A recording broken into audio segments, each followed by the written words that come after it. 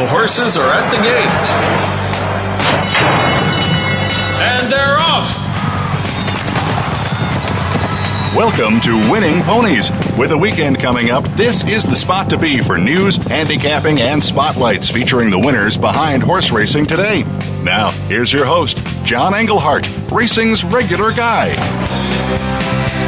And thanks again for tuning in to Winning Ponies. I am John Englehart, and we appreciate you joining us. Going to have some interesting guests tonight. The first guest I met 3 weeks ago for the first time, though I've read about him on a national basis, and that's jockey Joe Steiner. Well, Joe retired from the saddle over a year ago, and he's got some interesting stories. Back in the day, Silver Charm, Looking at Lucky, etc. He used to work horses for Bob Baffert. He did most of his riding on the West Coast up in Washington. He was also part of that great Santa Anita colony with McCarran and Pinkai and Shoemaker and the who's who, Sandy Hawley, as a matter of fact. Just one of the greatest jockey colonies ever. He was a part of that. And then Joe also survived some very, very serious injuries. They told him he'd never ride again. And through different treatments, of which he will tell us about, he got back in the saddle. It's a cool story, being from up around the Washington area.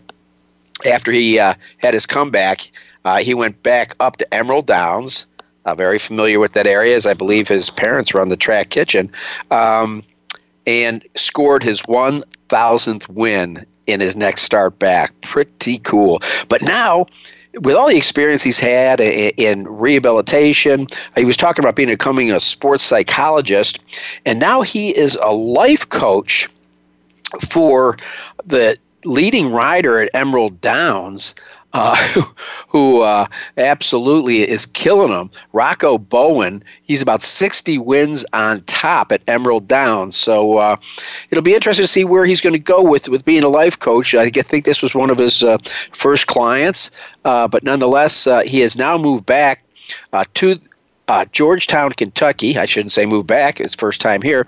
And we're going to find out about what he's doing now, and his life in Georgetown. He's just works horses, doesn't gallop them, but works horses for some very, very top trainers. So Joe Steiner will be our first guest, and then we will go to my buddy Tom LaMarra, who is now involved in racing in the Mid-Atlantic area.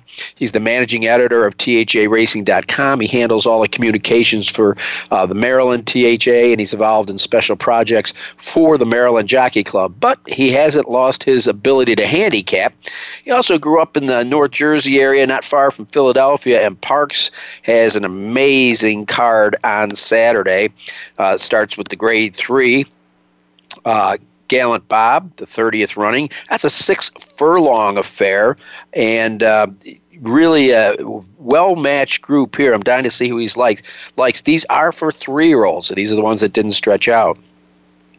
Then it is the Grade 1 $1 million Cotillion, and I'm sure a lot of the horses in the field weren't happy when the entries came out and they saw Abel Tasman listed in the entries.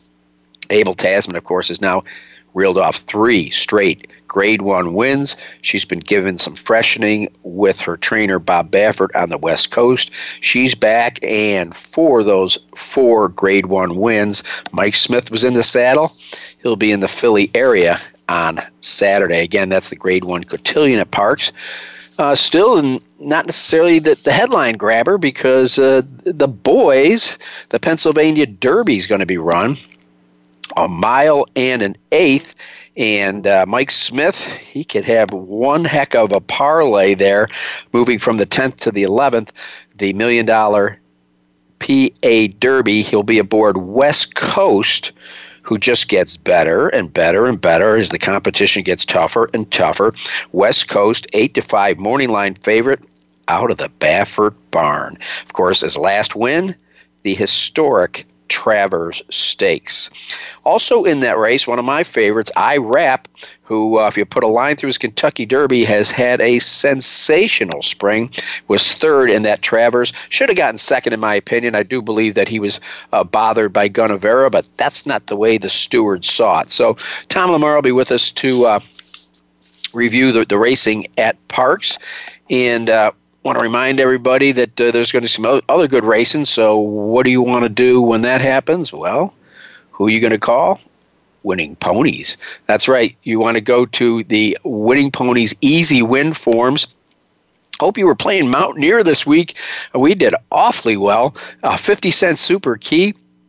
On the 17th, paid $6,159. Then we had another hit the next day, a $1 super, paying over $2,900. And on the same eve, a $1 super 5 key paid $2,336. Also, coming up, we got the Oklahoma Derby is going to be this week. So there's a lot of good races on that Remington card. In New York, well, we've got the Grade 2 Kelso for 3 and up, going a flat mile on the dirt. And then on the turf, it's the Noble Damsel. That's a Grade 3, 200,000, going a mile on the turf, that one for the ladies. Also, other graded stakes action, the Grade 3 Charlestown Oaks, $300,000 on the up for grabs there. That again will be a Saturday race. Gulfstream has $100,000 in the Bears Den Stakes, and like I said, Parx is going to have a slew of good races on the undercard, $100,000 Alphabet Soup. There's the Pennsylvania Derby Champion Stakes. That's $150,000. And so you're going to have some great, let's say, lateral racing that you're going to be able to get in on there. And then, again, the Remington Park Derby, that is not going to be until Sunday. I should say the Oklahoma Derby at Remington Park. But they, too, are going to have quite a few stakes on the undercard. The Flashy Lady Stakes. Then you got the $175,000 Governor's Cup. You've got the Remington Green on the turf. That's $100,000. The Remington Parks Oaks, $200,000. Of course, that's going to be highlighted by the Oklahoma Derby with $400,000 up for grabs. Well, very sad headlines this week. I'm sure you already know about it. Penny Chenery, who is the first lady of racing, passed away at the age of 95. Of course, she was the owner of none other than 1973 Triple Crown winner Secretariat. And after Secretariat moved on, she became just a fantastic champion of the sport, spoke so well and handled herself so perfectly, a great ambassador of racing for years and years, right up until the last few months she was making personal appearance. She became one of the first women ever admitted to the Jockey Club, and she helped found the Thoroughbred Retirement Foundation and created the Secretariat Vox Populi Award that annually honors racing's most popular horse. We always give you the results here on Winning Ponies. Of course, a lot of you got to see relive Secretariat's life through the Disney movie Secretariat, and so he's been compared to Man of War. Some compare Man of War to him. Secretariat was amazing. I know a lot of people do forget, though, it was the year before. Reva Ridge was no slouch either for the Meadow Stable. Reva Ridge went on to win the Kentucky Derby. So they got the horse, her father, in a coin flip of who was going to get which horse, and they ended up getting Secretariat. So Penny Chenery, you will be missed. You were great for the game. Now, Bob Baffert, he's got a lot of horses. They're going to get ready for the Breeders' Cup Classic. Several months ago, everybody said Arrogate was a slam dunk. Obviously, things have changed there with some of his performances. And right now, he says he's training great. He's looking forward to it. But he is 50-50. Now, he had a good work the other day under Rafael Bejarano, a half mile in 49-3, and galloped out to 5 furlongs in 102-3. Bejarano came back, said the horse is going great. But again, Baffert says unless he's, feels really, really good about it, he's still on the fence with Arrogate. Of course, he's got an awful lot of others in the barn. Okay, and also get well wishes out to Jimmy Barnes, who's Baffert's main man. He fractured his pelvis about 4 days ago in an incident where he became unseated from a stable pony, and the pony fell over him and it crushed his pelvis. I don't believe they've operated on him yet, but nonetheless, best wishes to Jimmy Barnes.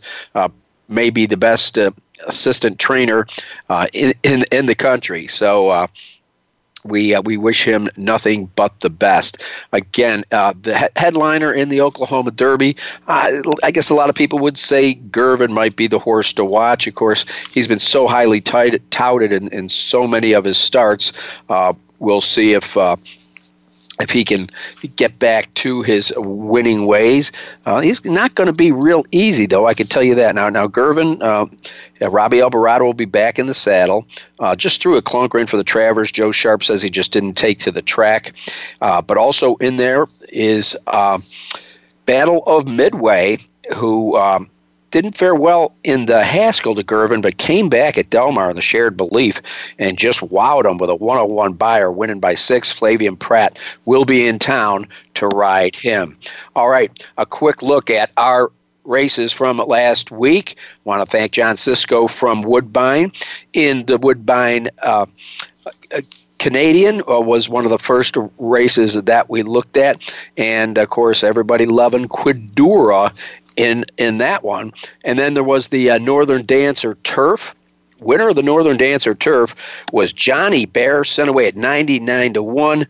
This was a great finish. He was rated in third, got up by a head over the odds-on favorite Hawkbill, the Godolphin horse, who led almost all the way. And in the third spot was the German-bred Messi. And then, of course, the big one, it was the $800,000 Rico Woodbine Mile. And in this race, Johnny V took control. He rode World Approval, the big roan gelding for Mark Casse, and pretty much took control of the race early on, rated the horse very, very well. It was a large, bulky field that came to him as they turned for home, but he just ridden the horse so well, had so much left, all of a sudden he let him loose. He waited as long as he could and then pulled away, just got 2 little taps on the shoulder there, and World Approval adds to his $1.4 million bankroll with that win. In the second place was John Sisko's pick, and that was Lancaster Bomber in from England, trained by Aidan O'Brien. And so we really saw an exciting one there. Third was the Irish-bred Mona Liste, who won this race, I believe it was 2 years ago. Again, that was the Woodbine Mile. Quick trip down to Louisville.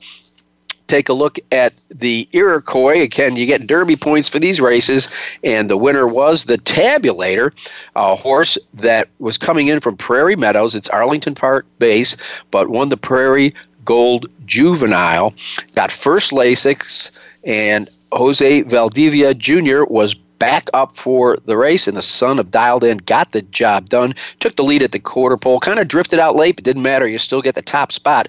It was the Tabulator over 6-5 shot Hollywood Star, second in the Saratoga Special, and in the third spot was 10 City, the Kenny McPeak trainee that was so highly touted after winning the Bashford Manor. So that was the 2-year-old boys. The girls, the Pocahontas, Oaks points on the line here.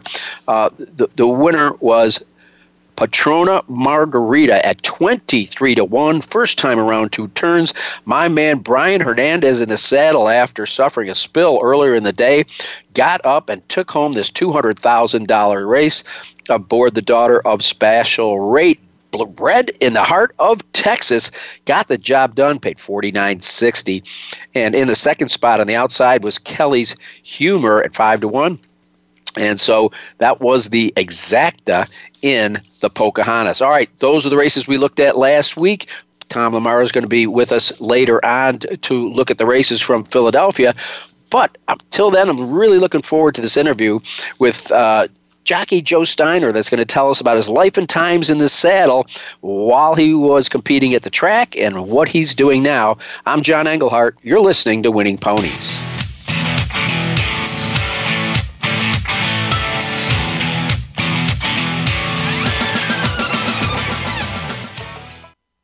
Streaming live, the leader in Internet talk radio, voiceamerica.com.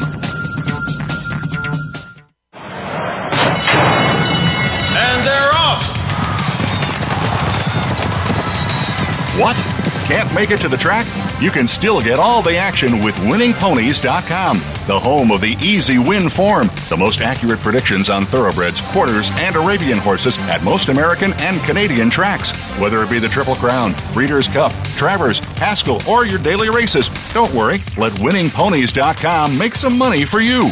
If you think you've seen online TV before, let us surprise you. VoiceAmerica.tv is online now. The leader in live Internet talk radio has done it again. Multiple channels, a state-of-the-art viewing experience, live and on-demand programs streaming 24 hours a day. It's exactly what you want, when you want it. VoiceAmerica.tv. From health and wellness to business, sports, and everything in between. Discover our new world. Visit VoiceAmerica.tv now and experience the future of online television. VoiceAmerica.tv. Stimulating talk. It gets those synapses in the brain firing really fast. All the time. The #1 Internet talk station where your opinion counts. VoiceAmerica.com.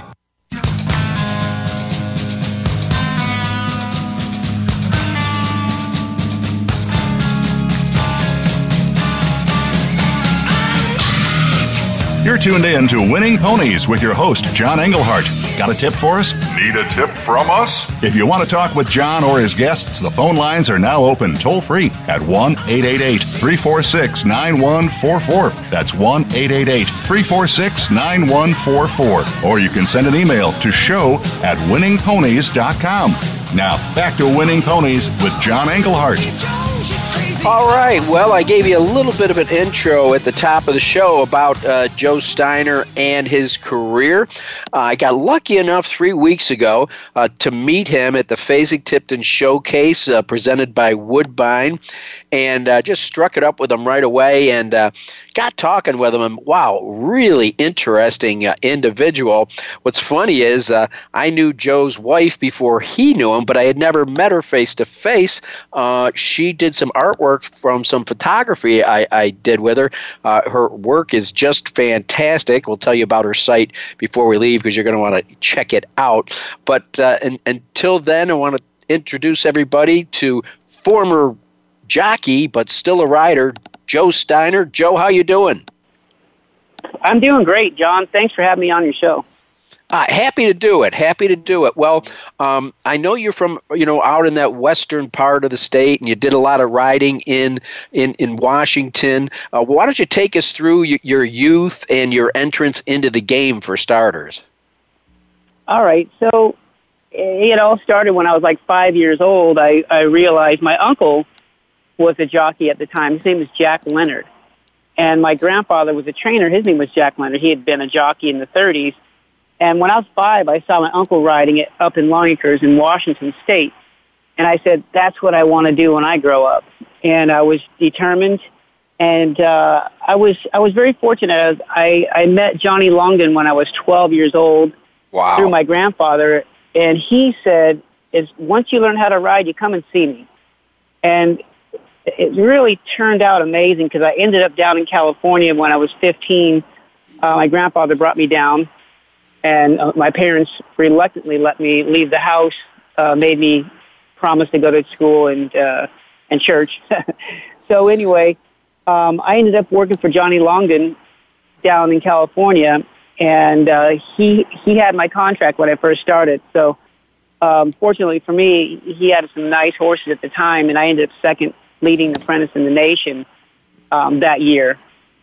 And I won like 8 races on one horse, 5 stakes, and my 5th winner was a $100,000 at Santa Anita. So I was in some really, really good company. I really didn't realize it at the time. It is what it is when you're in the surroundings that I was in. There were 15 Hall of Famers, Shoemaker, Lafitte Pinkai, Chris McCarron, Sandy Hawley, Eddie Delahousie, and the list goes on. Daryl McCard.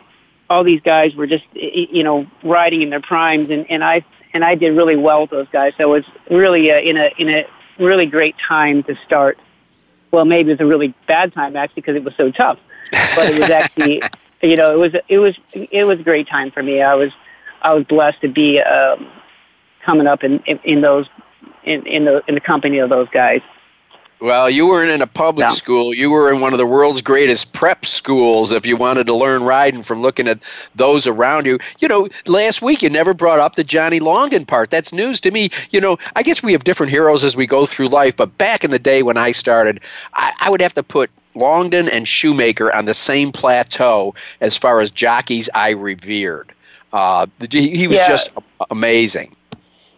He was amazing, and he was like my second father. I mean, I talked to him until the day he died. He lived to 97 years old, and I called him every week, and we talked.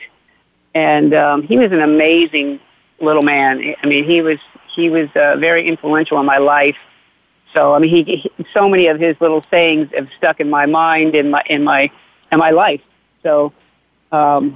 I was fortunate to be brought up with him and my grandfather. They really instilled a lot in me through in my career. So. Well, quick side story. One day I'm in Caesars at Las Vegas, and there was a big race on, and I'm standing there. Our flights were scheduled through there, and I looked down because, like when you say, little man, only in size, not in stature.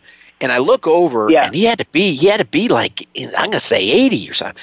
But I recognized him so quick. I go, "Excuse me, sir, are you Johnny Longden?" He said, "Yeah, as a matter of fact, I am." I said, "Oh my God!"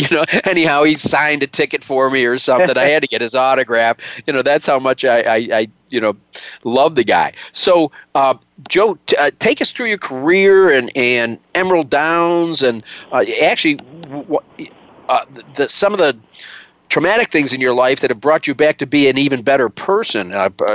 Quite specifically, some serious injury you had. Yeah, well, through the 35 years of racing, I broke 32 bones, so that put me on the shelf a few of those years through that period of time. I think I rode for 5 years and never had an injury. You feel as though you're invincible when you're young until something does happen. But even at that point, I never felt like, that was going to stop me. And it never did. I mean, I'd never had fear. And that's the thing that I believe that will stop most jockeys. It's either the weight becomes an issue and they get too big, or the fear takes over and you realize that you're in danger. If you go down, you can really get hurt. So those are the kind of things that can't go into your mind, and you have to push them out. So the early on in my career, I was in Southern California, and after I lost my apprenticeship, I went to Omaha, Nebraska, and Axar Bend, and was stable rider for Wayne Lucas, and I did really well for him. And then I went up to Longacres in Seattle, and I finished second on the standings, and then I finished third the next year and second the next year. In between that, I'd go to Southern California again, and it was always tough for me to go back into Southern Cal because they always kind of judged me on my past as a bug boy, and never really seen that I had really improved through all my experiences, which I've won a lot of races since that period of time. So throughout my career, I ended up winning 1,000 and I think 60-something races, I believe. In the last 2 years of my career, that was actually a 5-year comeback. I was off for 6 years because I broke my neck. Wow! And the doctor said, I had a spill where I couldn't lift my arm up, so I just thought they said it was a rotator cuff tear, and it turns out it was something in my neck. So I had to have surgery, and after the surgery, the doctor said, "You're done. You can never ride again." I had a plate, 6 screws, and 2 spacers put in there. And I was at a loss because I wasn't ready to quit. and it was a very hard time for me at that point. I felt as though I had no identity. I felt like life was over, and it was a really hard time. And I really had to do some soul searching. I ended up getting into yoga after a while, and I was helping a friend lose weight. And actually, it became a good thing for me, and I got in better condition than I ever had been. And I thought, you know what, I'm going to get on horses again. And I started working horses for Bob Baffert, and I was really enjoying myself working with Looking at Lucky. And I've been on some of his best horses through the years, while racing and not, and during that period of time, I thought, gosh, if I'm doing this, why can't I ride races? So off I went, and I ended up riding for 5 more years. In the last 2 years, well, let's say I'll go back. And when I started my first, after those 6 years off, I won my first race back. Well, not my very first race back. It was about my 10th. But my first winner back was at Hollywood Park, and it paid $160. And it was a straight maiden race, and I won the race by a head, and I never even hit the horse. I beat Victor Espinoza, and he just looked over and was pissed. But it was great. So I had a lot of fun. It's for a good friend of mine. And I went on to I went on up to Seattle the last 2 years of my career, which I wasn't thinking it was going to be the last 2 years of my career, but it just played out that way. And the whole reason for that at the time was my wife was pregnant. Dagmar was pregnant with our son, and I wanted to be up around the family. My parents are, we're all getting older, and my parents, I wanted to be around my mom and dad, and they have the racetrack kitchen up at Emerald Downs. It's called the Quarter Shoot Cafe. And my sisters live up there, and I just wanted to be up around family for this period of time. So the first year I rode up there 2 years ago, I had a really good meet. I was winning at 25%, and I won the Longacres Derby on a horse named Prime Engine, and I just had a super meeting. And we went to Germany after that for a couple of months, and I geared up and came back in for the next season, and it looked like it was going to be a really strong season. And things just didn't play out. It was kind of one of those times where I just felt like they're cheaper horses up there, and I'm selective at this point in my career, so I got to where I wouldn't ride just anything. So people were kind of skeptical, and they were kind of like, well, my agent said, well, you need to ride. People think you just want to ride the good ones and not the cripples. And I said, well, that's what I want to ride. I don't want to ride the horses that are, have problems. So that was what I was sticking to. So I did, and things were going all right, but they weren't really clicking like I was hoping. And it's kind of a long story. You can actually look me up. You can Google it. But there was an incident that happened. I ended up riding this really nice 2-year-old that he had breezed in 58 in the morning with an older horse, and I knew he could really run. And he ends up winning his maiden race by 11 lengths, and in the 4th fastest time in the nation, 4th fastest buyers in the nation for 2-year-old colts at the time, by Trap Shot. And looked like he had a great future. And they had a lot of people that were wanting to buy this horse, and someone had made an offer, and there were people that owned my Mucho Macho Man. So they were flying in on a private jet to watch this horse. They decided to run him one more time up in Emerald Downs, and it didn't work out too well. The horse ended up breaking his leg that day, and it's kind of there's a little more to it. But the horse it's a sad story. You don't need to go into detail. But I don't need to go into detail. All right. Well, listen. I want to do a little bit of name dropping here, okay? Because you left the horse off the list. I'm up on the Blood Horse. The other day, going through some files because Michael Blowen, who was at the auction we were at, goes, "Oh, that's Joe Steiner." He said he used to be Silver Charm's workmate, and up on the Blood Horse were some great photos of you with Silver Charm. Does he still hold a place in your heart? And by any chance, did he recognize you when you got to the farm? He did, and the great thing was it's funny. It's like Penny Chenery in Secretariat. She lived the rest of her life for that small period of time that she got to experience the Derby and the Preakness and the Belmont and all that small period of time in someone's life had changed someone's life. And that period of time that I got to spend with Silver Charm, that was only through the Derby, the Preakness, and the Belmont. I had some amazing experiences, and I put them on top of my list of all the horses I've been on, probably over 60,000 that I counted, because I write everything down, between the morning and the afternoons. And he's number one on my list, and I've been on a lot of good horses, mostly for Baffert, because I've worked a lot for him, and I've ridden some for him, some of the good ones too, but I rode real quiet the first 2 times he ran, and, I was very, very fortunate to be able to get on some of these amazing horses. But Silver Charm is number one on my list out of all the horses I've ever been on. Just his intelligence, he just had a presence to him, and he had a little short story is one of the little experiences I had. We were getting ready for the Belmont, and we were at Churchill Downs, and he was walking around the shed row, and Bob goes, "Joe, you can't mess this workout up." And I said, "Bob, I don't mess workouts up. I don't." So then he goes, "Well, they just told me he's worth $37 million this morning." And I go, "Oh boy." I said, "Well, you know what? You really didn't have to tell me that right now." But, and I got a little nervous, it made me a little uncomfortable. And, plus he was going for the Belmont, the Triple Crown, and the $5 million bonus on top of that. And, and here it's all the pressure's on me not to mess the workout up. But as soon as I hopped on him, he was so calm, I just calmed down. And normally it's the other way around. I usually calm the horse, but he calmed me. So that was the class that he had. And he carries that through to this day.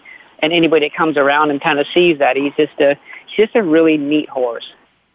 Well, Joe, my producers tell me I gotta wind things up. I just want to point out to everybody that while you're not riding in the afternoons, you're still riding in the mornings for some of the top guys in Kentucky. One of my favorite trainers of all time, Wesley Ward and Brian Lynch at Keeneland, Brennan Walsh at Churchill Downs. And if anybody sees Joe Steiner, they're going to see that he could probably, if he wanted to, go back to competition. He's fit. He's riding weight. But also, welcome to Kentucky. Welcome to Georgetown, and your wife, Dagmar, and I'm going to let you pronounce her last name so I don't screw it up in German.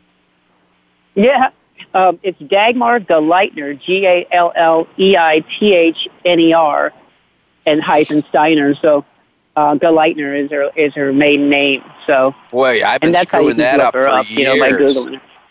Yeah. Anyway, I just want to tell everybody she is one of the most outstanding equine artists in the world. I believe she's German, but if you talk to her, you'd think she was from upstate New York, no accent whatsoever. And it was just a pleasure meeting you, meeting Dagmar, and your son, Jonah, good-looking kid. And, Joe, I thank you so much for joining us here on Winning Ponies. Your life's a great story, and the story's not done yet. No, I'm still writing the book. It's continuing on, and that's the great thing about life. You just keep moving on and creating more experiences, and we have a lot of chapters to be created. So I'm looking forward to it. All right, we've been talking with retired jockey Joe Steiner, and we're going to take a little bit of a break here on Winning Ponies. When we come back, Tom LaMarra is going to be with us. Thanks for listening.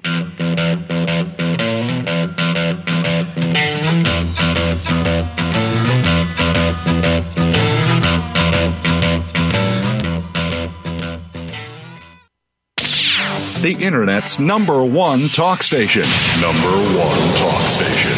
VoiceAmerica.com. And they're off! What? Can't make it to the track? You can still get all the action with winningponies.com, the home of the easy win form, the most accurate predictions on thoroughbreds, quarters, and Arabian horses at most American and Canadian tracks. Whether it be the Triple Crown, Breeders' Cup, Travers, Haskell, or your daily races, don't worry, let winningponies.com make some money for you. Follow the Voice America Talk Radio Network on Twitter. We're at Voice America TRN. You'll get the latest fix on what's happening with our shows, this week's featured guests, and general happenings that you should know about at the Voice America Talk Radio Network. Now you don't have to miss anything when you're away from your home or office. Just go to twitter.com/Voice America TRN or follow along with us at Voice America TRN. The Voice America Talk Radio Network. We're on the cutting edge of social media. Can you keep up? Streaming live. The leader in Internet talk radio. VoiceAmerica.com.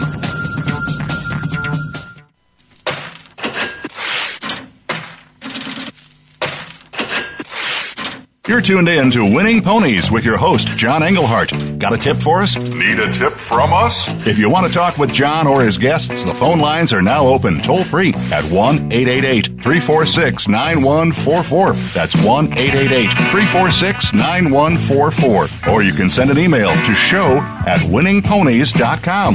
Now, back to Winning Ponies with John Englehart. All right, and if you listen to Winning Ponies on a regular basis, you know that this man is no stranger to the show. I had him on so many times when he lived in Lexington. I got to be friends with he and his wife, Karen. Of course, he, after graduating from Rutgers University, I think that's a community college someplace, he landed a job. He landed a job at the Daily Racing Forum. And he lived in Lexington for many, many years. And just, I'm going to say now, a year and a half ago or so, has relocated to Laurel, Maryland, where he's the news editor, where he is now the managing editor of THARacing.com, handles communications for the Maryland THA, and is involved in special projects for the Maryland Jockey Club. Tom, how do you like your new responsibilities? I like it a lot. It's nice to be back. We're not in New Jersey, but, when you grow up in this area, you're so accessible to Maryland, Pennsylvania, Delaware, New York, West Virginia. It kind of all blends together. So, it's kind of always been home for me, so it's really nice to be back home.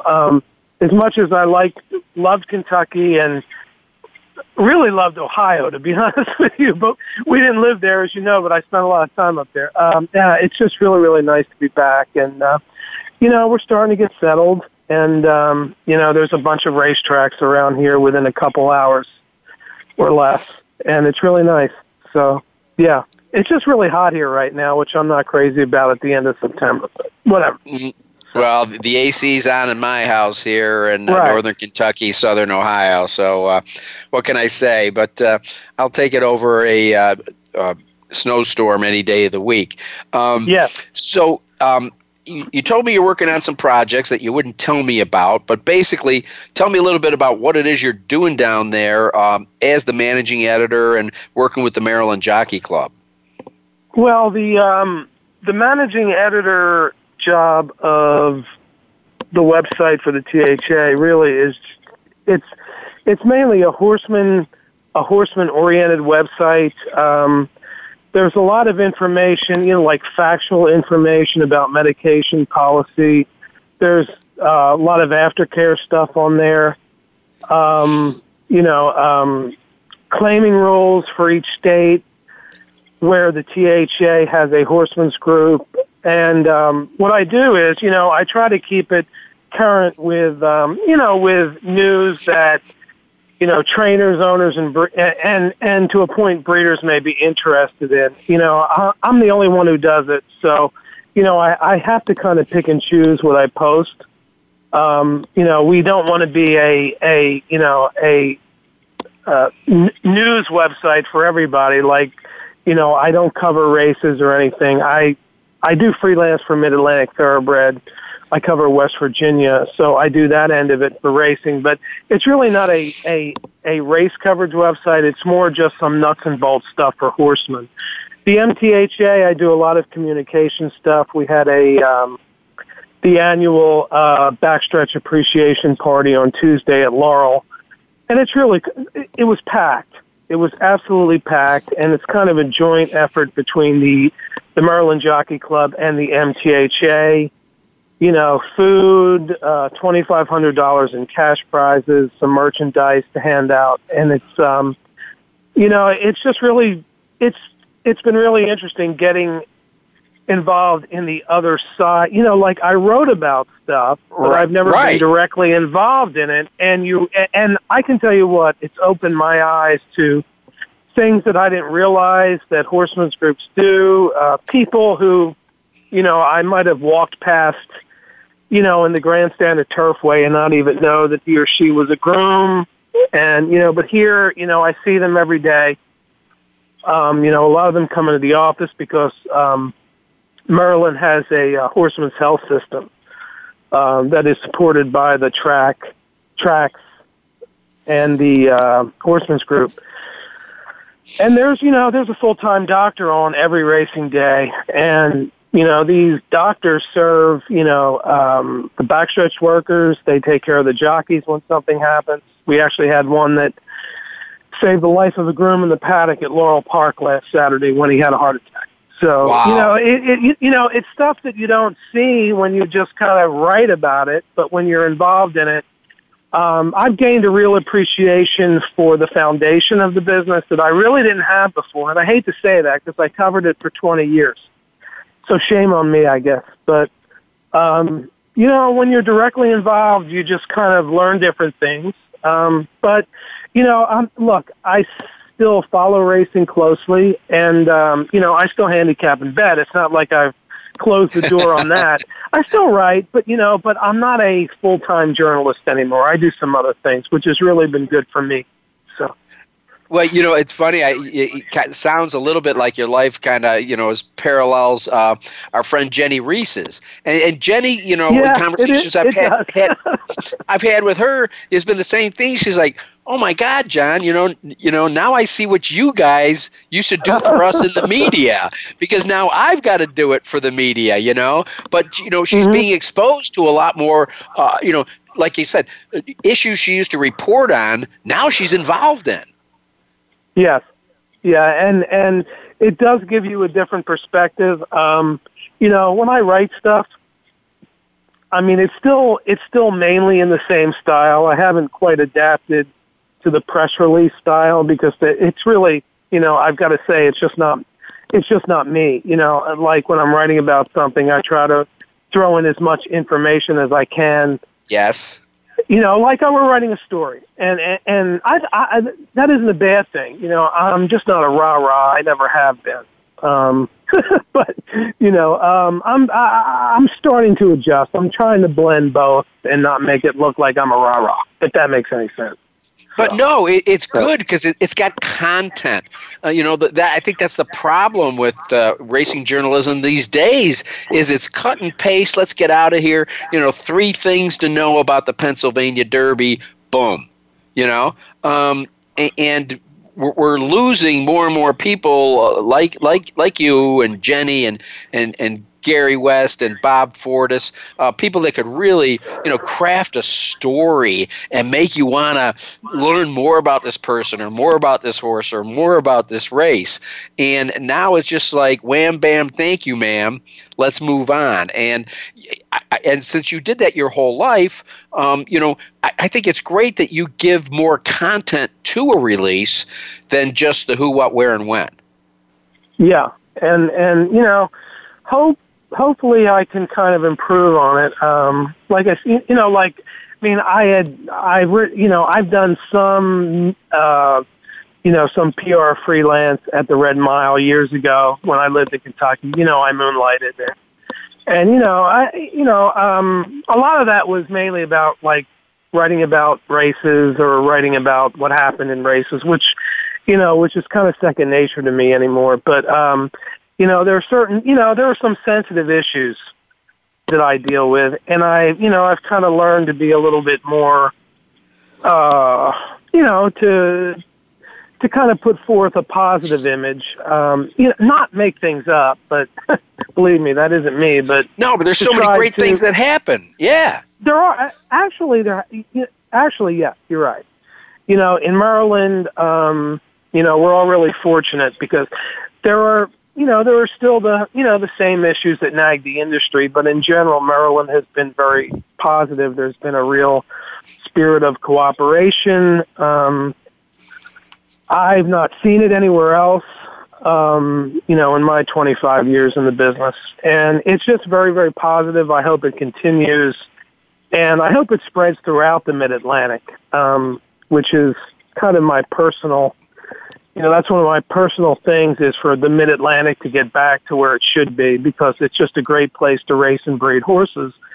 But, when you have a bunch of tracks with conflicting dates and conflicting stake schedules, it gets difficult. But I'm hoping that everybody can work on that and fix it, because this really is a great place to race and breed horses. So. All right. Well, Tom, with that said, I know we got about 10 minutes left. I love having you on the show for your insights, but I also like having you on because I've seen you cash a few bets over your lifetime. So let's start out with the big one, because we know we've got time for that. And that's the Grade 1 Pennsylvania Derby, $1 million. A Derby, meaning these are for 3-year-olds. And we're seeing some horses that, were grabbing headlines early in the year, boom, got spanked over the head maybe in the Derby, and then are making comebacks. And then we've also got the younger upstarts that were just developing as 3-year-olds when the Triple Crown was going on, and now have blossomed into some pretty exciting horses. I guess the one I'm talking about most in that second story would have to be West Coast. This is a horse that when you look at his ability to stretch out and his times, he just gets better and better. He's a flatter colt from the Baffert barn, owned by Gary and Mary West. Mike Smith has picked up the mount. Of course, didn't win the Kentucky Derby, but won the Midsummer Derby. While I'm going to bet this race, at least in trifecta settings, I definitely say that West Coast, certainly on paper, appears to be the one to beat. Yeah, you know what? I've got to agree with you, because he had shown some speed much earlier this year, but the Travers, which some people say, well, it wasn't a great field, it was a big field, but it wasn't great. But you know what? The horse, he grabbed the lead. I don't necessarily think that that's really how he prefers to run. No. And, I think the pace was fairly honest, at least the second half of the race was, and he drew away and won. There is, I think there's more speed in this race, but you know what?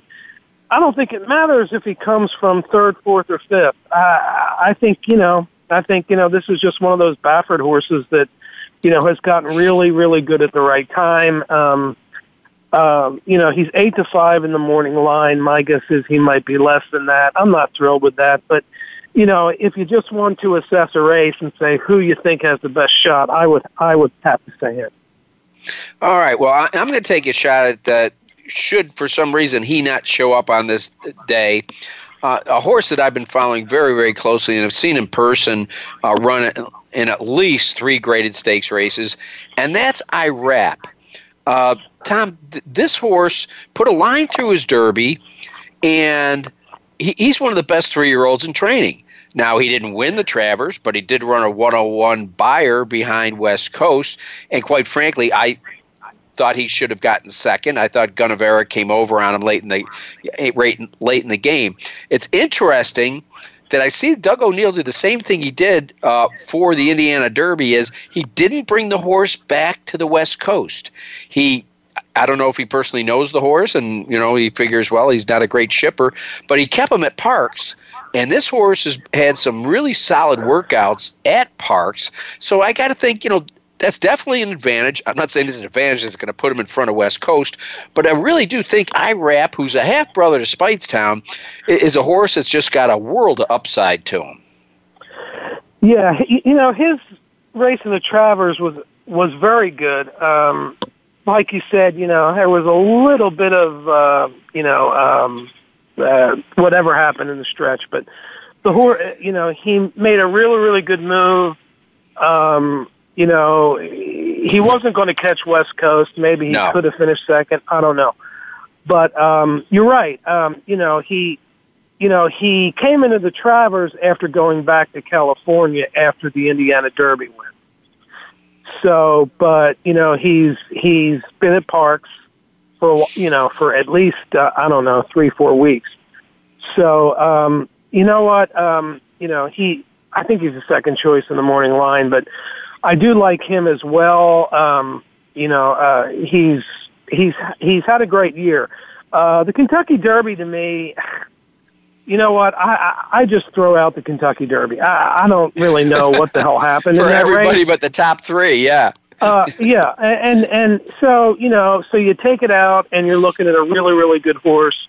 The other horse who I'm going to throw in with them is Game Over. He ran a pretty good second in the West Virginia Derby. That was his first start for Jorge Navarro, and I don't want to get into all that stuff, but he ran really well. Colonel's Dark Temper came back in a race at Parx a couple weeks ago, and I think he finished third or fourth. I'm not sure. Yeah, he's running in the Remington Derby, or the Oklahoma Derby this week. Yeah. Oh, he is. Okay. So, he's only raced 4 times, and, his fourth start, I thought in the West Virginia Derby was really good. The winner was in front most of the way, and he wasn't going to catch him. But he's been working really well at Monmouth. Kendrick Carmouche is riding him for the first time, and he's got a good record at Parx. He was the leading rider there, I think, for a couple of years. Oh, yeah, 32% right now. Yeah. So, I think, that might be he's got a little bit of early speed. I think he might be, a horse to throw in, is what I'm saying, really. But Right. Well, okay. Well, I'm going to do that. Now, we only got 5 minutes left, so I do want to get to the Grade $1 million Cotillion. As I said at the head of the show, I'm sure a lot of people weren't happy when they picked up their overnight and saw that Baffert had Abel Tasman in there. The way I see it, Mike Smith rides the Blake double because Abel Tasman has been absolutely phenomenal since her Kentucky Oaks win. Now, she is one that he did take back to Saratoga, but she hasn't run since July 23rd. Has had some really solid works ever since then, and I'm sorry, much like West Coast in the first race, I got to put her on top and just shop around a little bit underneath. Obviously, It Tis Well will be well backed, as well as perhaps Lockdown and Actress. Yeah, this, you're right. I kept looking for, looking for some other way to go outside of Abel Tasman, and I couldn't find it.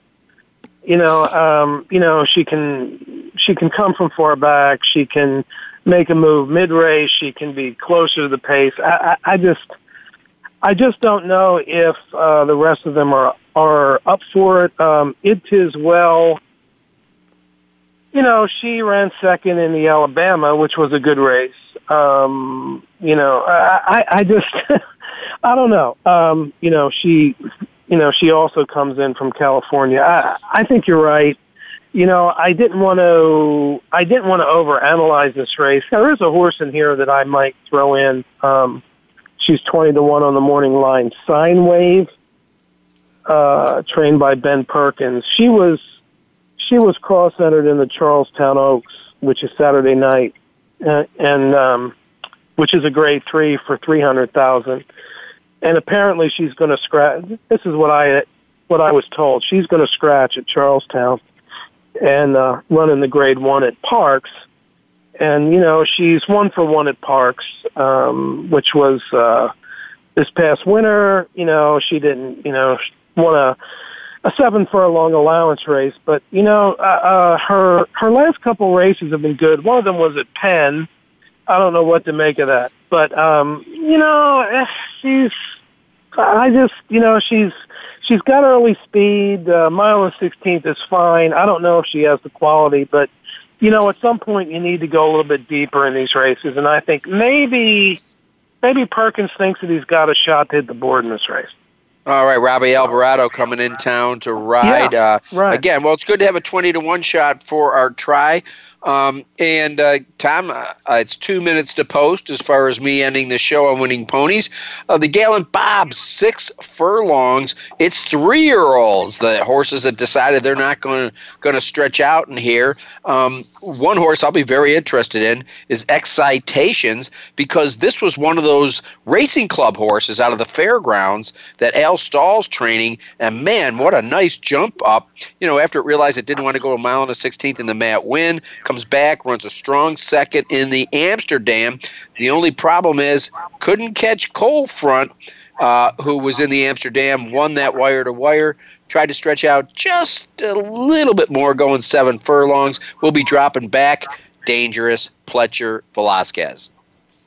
Yeah,